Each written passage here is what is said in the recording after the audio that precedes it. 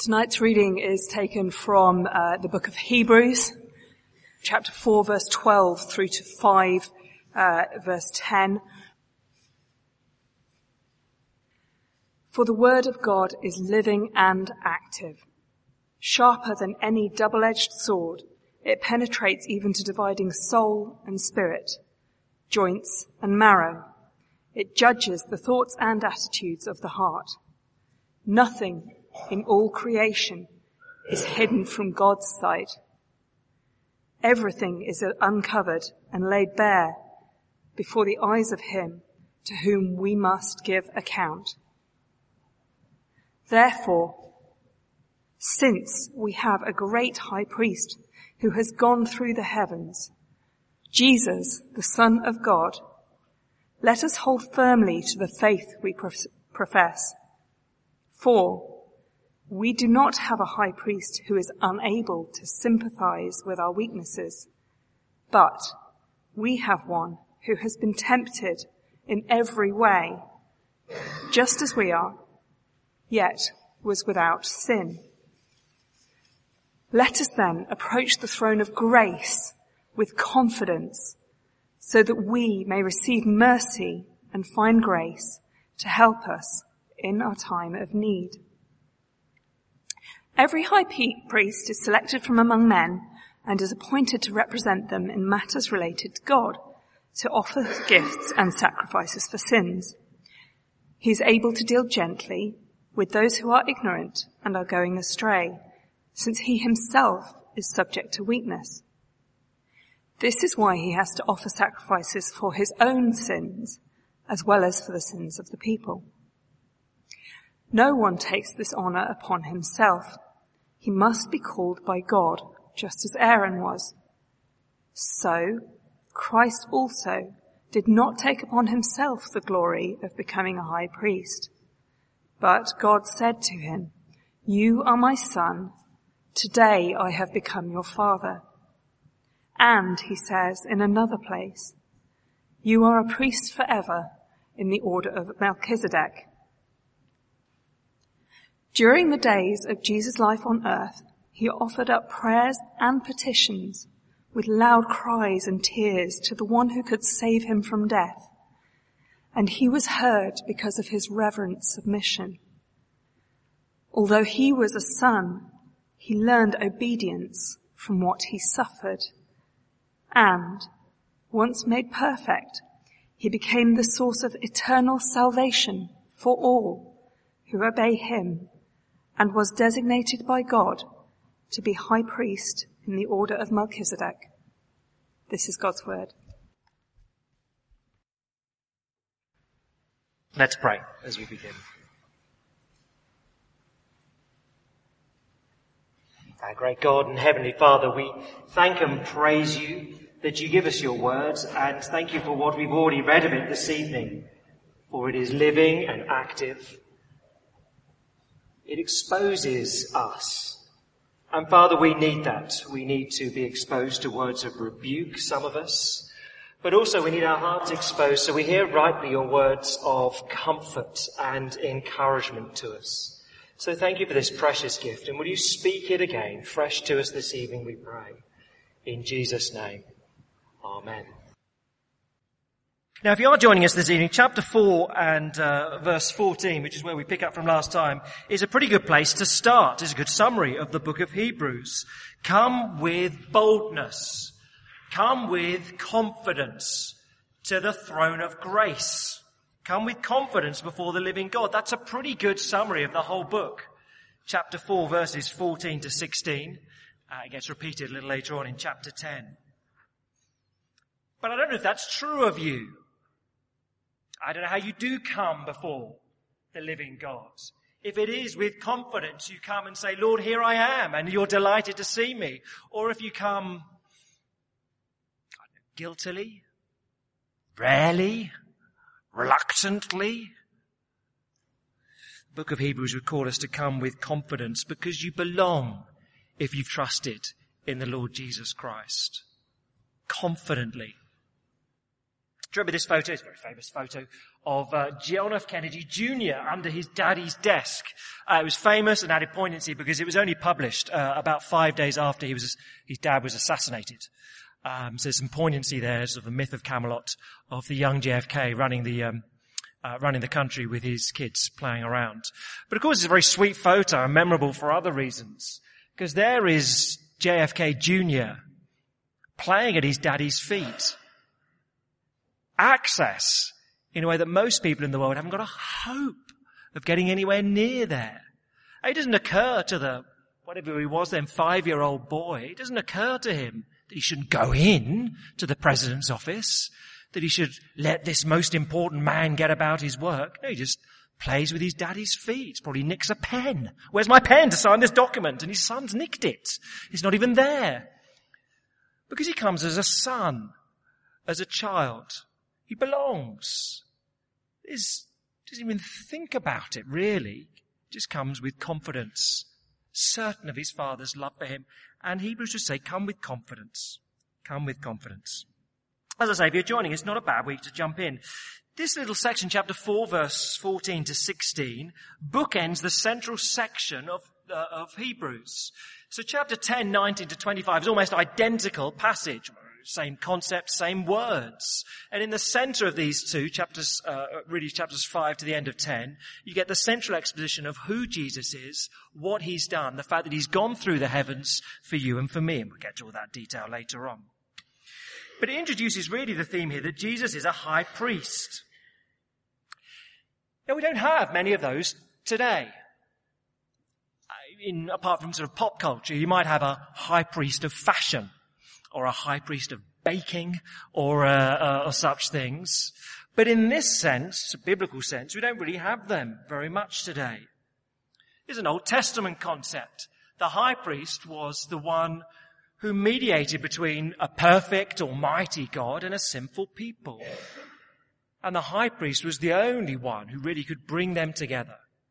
We'll get to it all in detail, but once a year, one day, the high priest reconciled these people and their perfect God. Now, Jesus here is defined as the great high priest. Right at the bottom of these sheets, there's an outline on the back.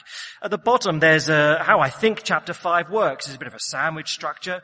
I wondered if that was a little bit complicated, so I want to try and keep it more simple than that. So 3 things about this high priest, okay? He's a necessary high priest. He's a sympathetic high priest. He's an obedient high priest. And there's some applications that flow from that.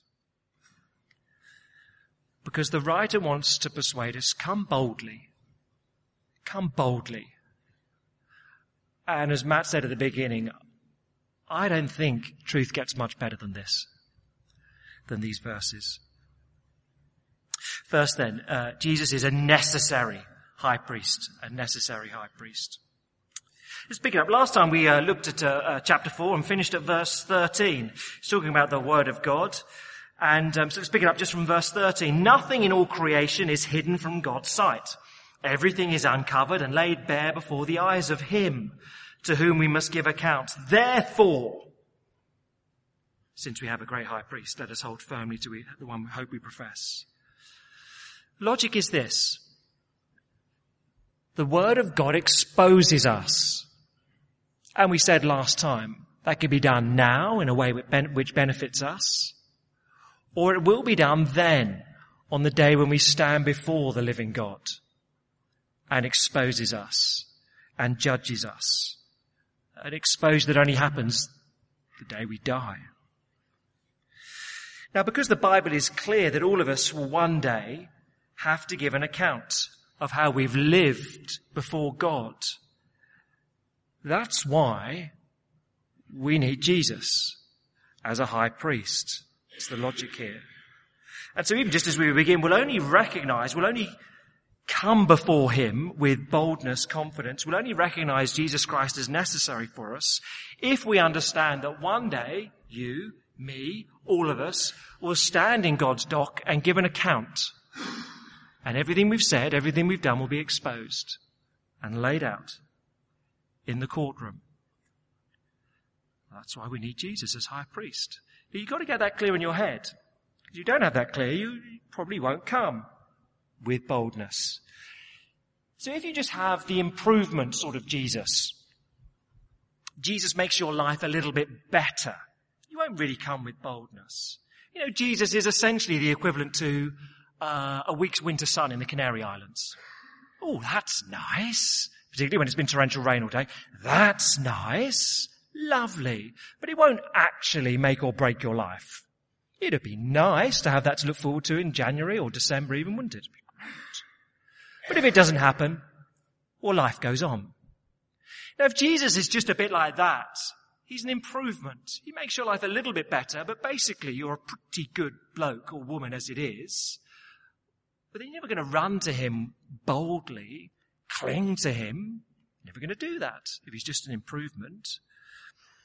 Or even worse, perhaps more prosaically, you might think that there might be a God, and if there's a God, I'd best have Jesus on my CV, just to be safe.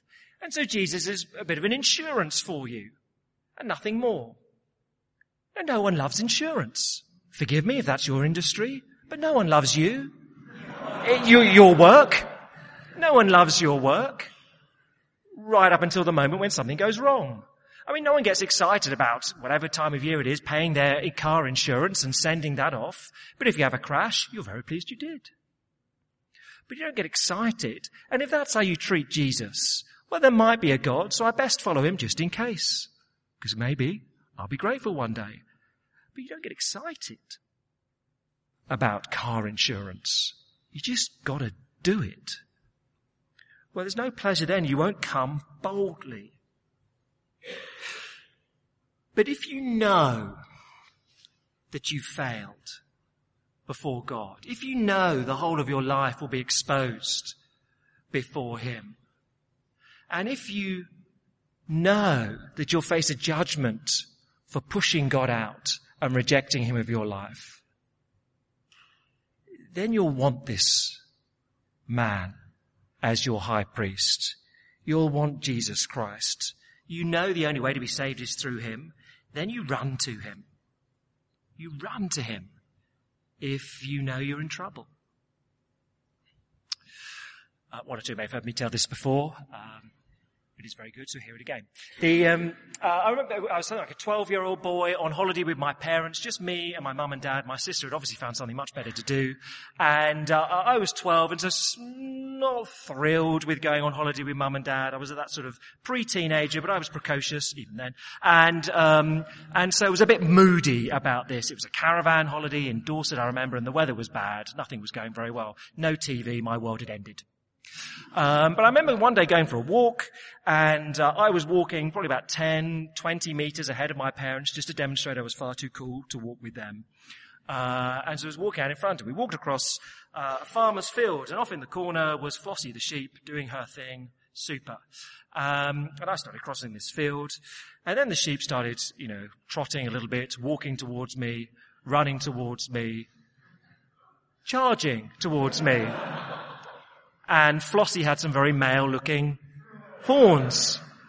And he was angry that I'd entered his field. Now, the truth is, actually, at age 12, he was a fairly big ram charging at me with substantial horns. And I just froze. I simply froze. And this thing would have hit me and no doubt given me a pretty severe beating. I don't know what he was grumpy about. But just before the moment of impact, my dad jumped in with his massive branch and smacked this thing right in. Now, you wouldn't know from looking at me, but my dad is a powerful man. He is, and when he's angry, he kind of is the Hulk. He's a powerful man. This massive branch gave this thing. Now, that didn't calm the ram down. In fact, he seemed to get even a little bit more agitated at that point. By this point, I was quite pleased to associate with my father and really hid behind him. He was screaming at my mum, get over the stile, get over the stile. And he had this branch and was trying to fend off the ram. And every time the ram, it was like a jousting thing, but every time the ram hit him, some of the branch got smashed away. Some of the branch got smashed away. Some of it got smashed away. Mum got over, he said to me, "Get over the stile, idiot!" And so I sort of sprinted and got over the stile, and this thing smashed. He had one last thing, belted this thing as hard as he could into the ram's face, and then sprinted. Jumped over the wall and escaped just with without his trousers, but with the rest of him pretty much intact. Now, it goes down in our family. It's quite a funny story, really. Of course, the reality was at the time, I went from a very moody 12-year-old to one who was desperate to cling to my father. And what was the difference? I was exposed to danger. I was exposed. I suppose I would have died, but I would have got smashed ribs, got a bit of a mauling. And look, only if you realize that one day you'll stand before the living God exposed, uncovered, you have to give an account for everything you've said, done, thought wrong in your life. Only if you know that does Jesus go from being nice, useful, possible, a desperate need for you, a necessary high priest. So chapter 4 verse 13 will be exposed. 14, therefore, we have a necessary high priest. Secondly, let's move on into the guts of the passage. So he's a necessary high priest. Second thing, he's a sympathetic high priest. Verse 14, let's pick it up from there. Therefore, since we have a great high priest who's gone through the heavens, Jesus the Son of God, let us hold firmly to the faith we profess. Now that's the next 5 chapters. Wow, Jesus Christ, he's gone into heaven for you and for me. Verse 15, he's not distant. That's what he wants to make clear. Don't think that just because he's gone through the heavens, this one is remote. So double negative, verse 15. We do not have a high priest who is unable to sympathize with our weaknesses. He sympathizes. It's a very sweet word in the Greek. It's used for a mother's care for their child. Not just empathy. Going through a rough time? Yeah, I've been through a rough time. Not just that. But a mother who hears a distressed baby crying and does what? Doesn't go, having a rough time? Yeah, I remember being 3 months old. It's tough, isn't it? No, the mum goes and helps. It's a sympathy that acts, that has action behind it. Same word is used in chapter 10 of Christians who go to visit their brothers in prison. They sympathize by going and providing practical care for them. Jesus' sympathy is an active one. He sympathizes. Now the focus here, we'll see as the chapter goes on, it's going to fall particularly on him addressing the temptation to give up because of suffering. That's the particular emphasis here because that's the issue for his audience. But the word weaknesses, when it says it sympathizes with our weaknesses, it's a very broad word. Can mean physical weaknesses. He gets that. Emotional weaknesses. He gets that. As well as temptation. He gets that. But that's what gets emphasized here. Temptation. That's the positive of verse 15. Positively, we have one who has been tempted in every way, just as we are, yet was without sin. Now that's a strong sentence. Tempted in every way. Like, I think probably you'd say it's slightly over-translated. Jesus was tempted in the likeness of sin like us, might be better. Or he was tempted in every arena of life, like we were. Of course, elsewhere, it's not that Jesus is tempted by a sinful nature like you and me would be, because he didn't have one. But he did face external temptation beyond anything you or I will ever face. Of course, Jesus had Satan, the devil, a personal malevolent force the Bible speaks of, addressing him personally. If you're the Son of God, throw yourself off this throw yourself off this mountain, and angels will catch you. If you're the Son of God, you're starving, make yourself some food from this bread. Some bread from these stones. You and I are never going to have that level of external temptation upon us. Extraordinary what he had to face. And I think even in the more sort of mundane areas, you'd say that Jesus has had to face a degree of temptation beyond what we do. Because you or I, we're tempted to, whatever it is, get angry. We resist, we give in. He never gave in. You're facing much more temptation if you never give in. There's a meeting at work or at college of some kind, some sort of meeting, and a guy comes in, he's hungry, he's had to miss breakfast for some reason, it's 3 PM, he's not eaten all day, but he's on a diet, but there in the middle of the table is a big cream cake. And for 5 minutes he says, I mustn't eat the cake, it's bad for me, I mustn't eat the cake, it's bad for me. And then after 5 minutes he says, oh, stuff it, I'm hungry.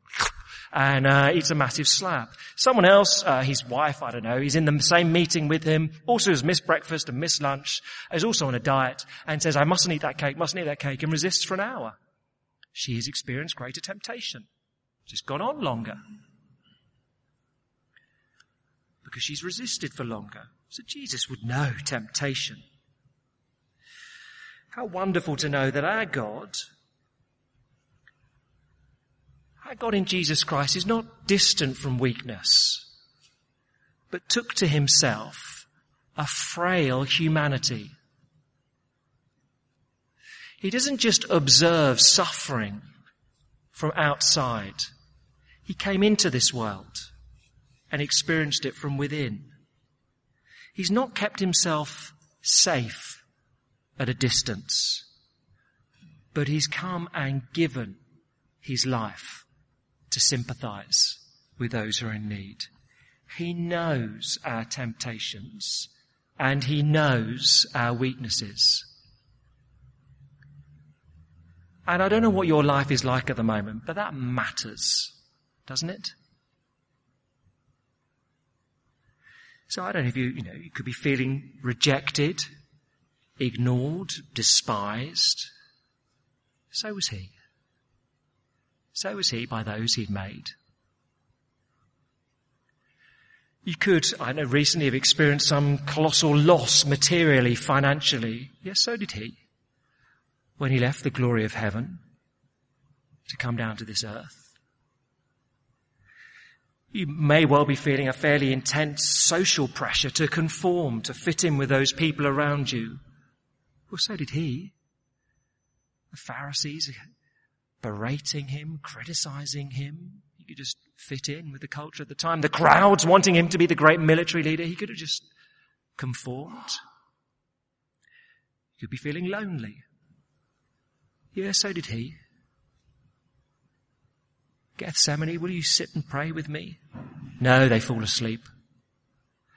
You may just be feeling physically exhausted. Well, so did he. You know that, don't you? Has he stumbled under the weight of carrying the cross? He knows these things. He knows your weaknesses. He sympathizes with your weaknesses, not just that he understands them, but as we see in a moment, he's died to take us through them and beyond. He knows. Look, for myself, I've had a horrible week, to be honest with you. Rubbish week. There have been many loud cries and tears in our family this week. But Jesus knows. He's experienced that. That really matters. That our God is that sort of God. He's a sympathetic high priest, tempted to avoid suffering, yet, verse 15, without sin. So let's look at that last, the third. He's a necessary high priest, a sympathetic high priest. He's an obedient high priest. That point, that end of verse 15, he's tempted in every way, yet without sin, that gets expounded on in chapter 5. If you're not there, just do flick over verses 7 to 9. Amplifies upon his obedience and his sinlessness. So verse 7, during the days of Jesus' life on earth, he offered up prayers and petitions with loud cries and tears to the one who could save him from death. It was heard because of his reverent submission. I take it loud cries and tears, most probably a reference to Gethsemane, the garden where he cries out. Look, just because he was perfect, never think it was easy for Jesus. As he obeyed his Father out of his humanity. It's not easy. he cried and shouted with tears. And verse 8, although he was a son, he learned obedience from what he suffered. Now, what do you make of that? Don't make a mistake. It's not that Jesus was ever disobedient and got better. Well done. Have an apple. You've behaved much better today than yesterday. It's not that he learned obedience from disobedience. It's not that he didn't know what it was before, but after a while he says, I get it. Obedience is doing what you're told. I didn't get it before and now I get it. It's not that he learned in that sense, but that he learned obedience from what he suffered. That is, as Jesus lived his life, and particularly his ministry the last 3 years or so, there were increasingly difficult divine commands given to him, which meant increasing opposition, hostility to him. And so as he obeyed his Father in those last few years of his life, he encountered expanding hostility, plans to kill him.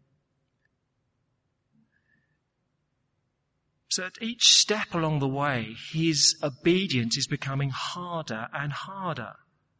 You might say climaxing in the Garden of Gethsemane when he says, is there no other way? I don't want to bear the wrath of God, but I will. I will. He learned obedience in that sense. So again, for Jesus, obedience is not effortless. It's not automatic. It was a struggle. Isn't that encouraging? It was a struggle and a battle and an effort for him to obey, even when you and I did not. He learned obedience.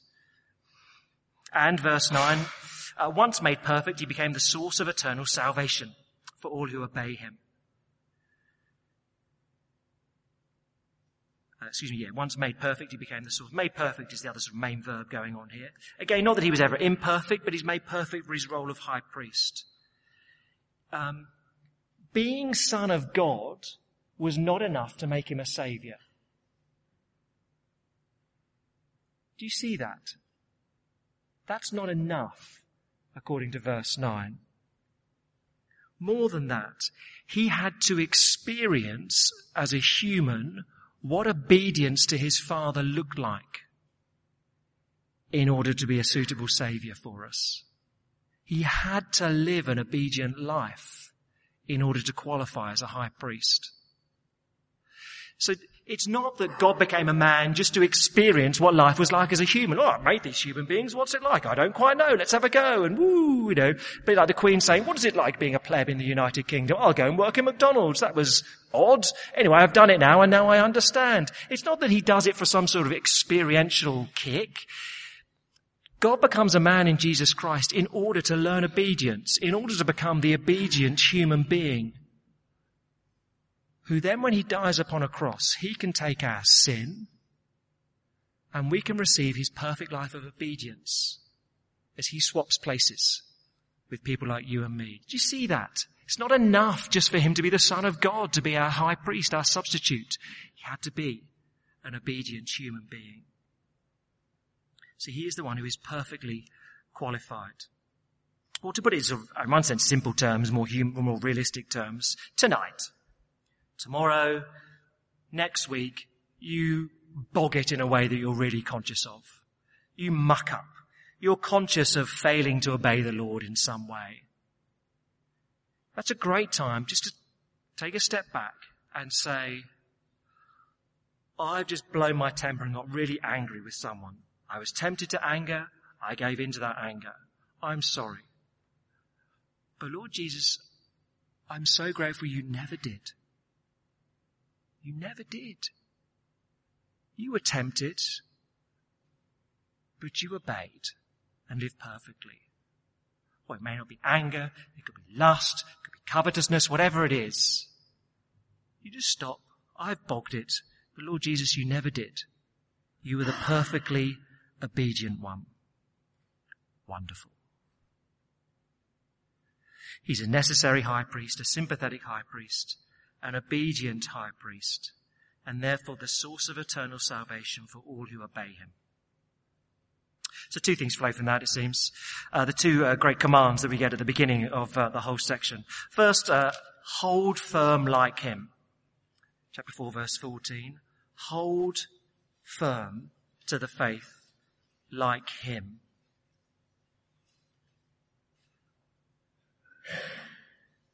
That is the life of faith.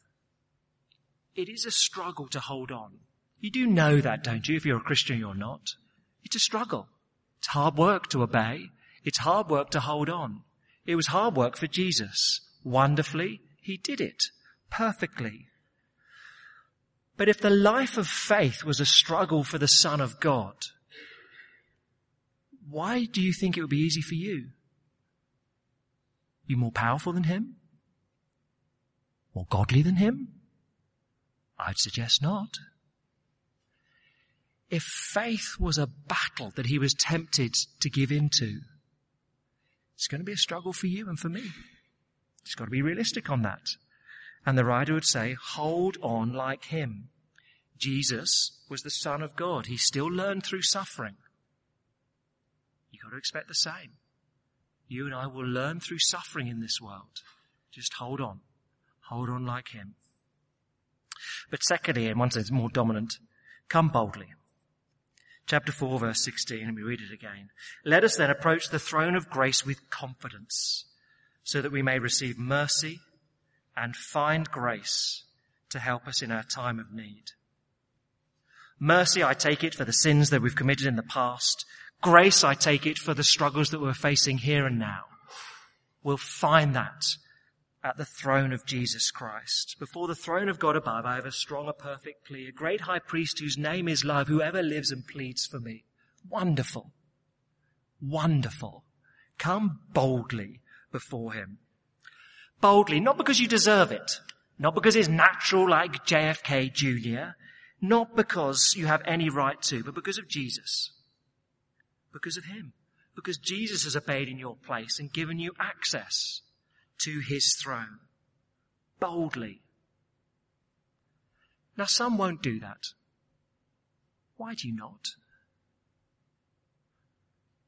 Well, some won't come boldly. They don't think they need it.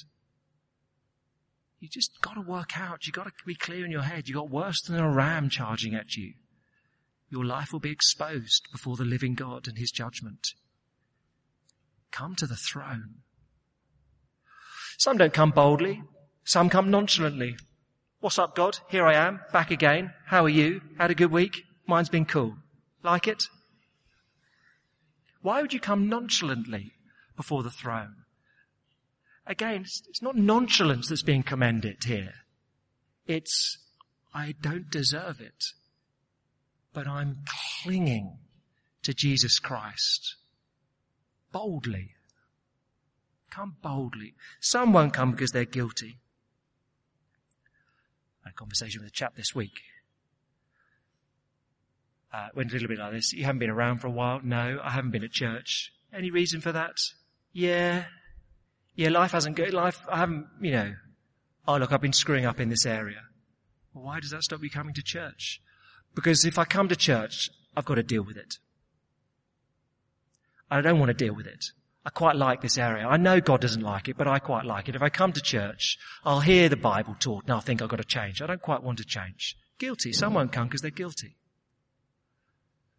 Some won't come because they're crushed by guilt. I've messed up and God won't accept me now. And again, hear the word of God. Come boldly to the throne of grace. There's mercy for past mistakes. There's grace to keep you today. Come boldly. You have a great high priest. His name is love. He obeyed when you failed. Come boldly to him. Let's pray together.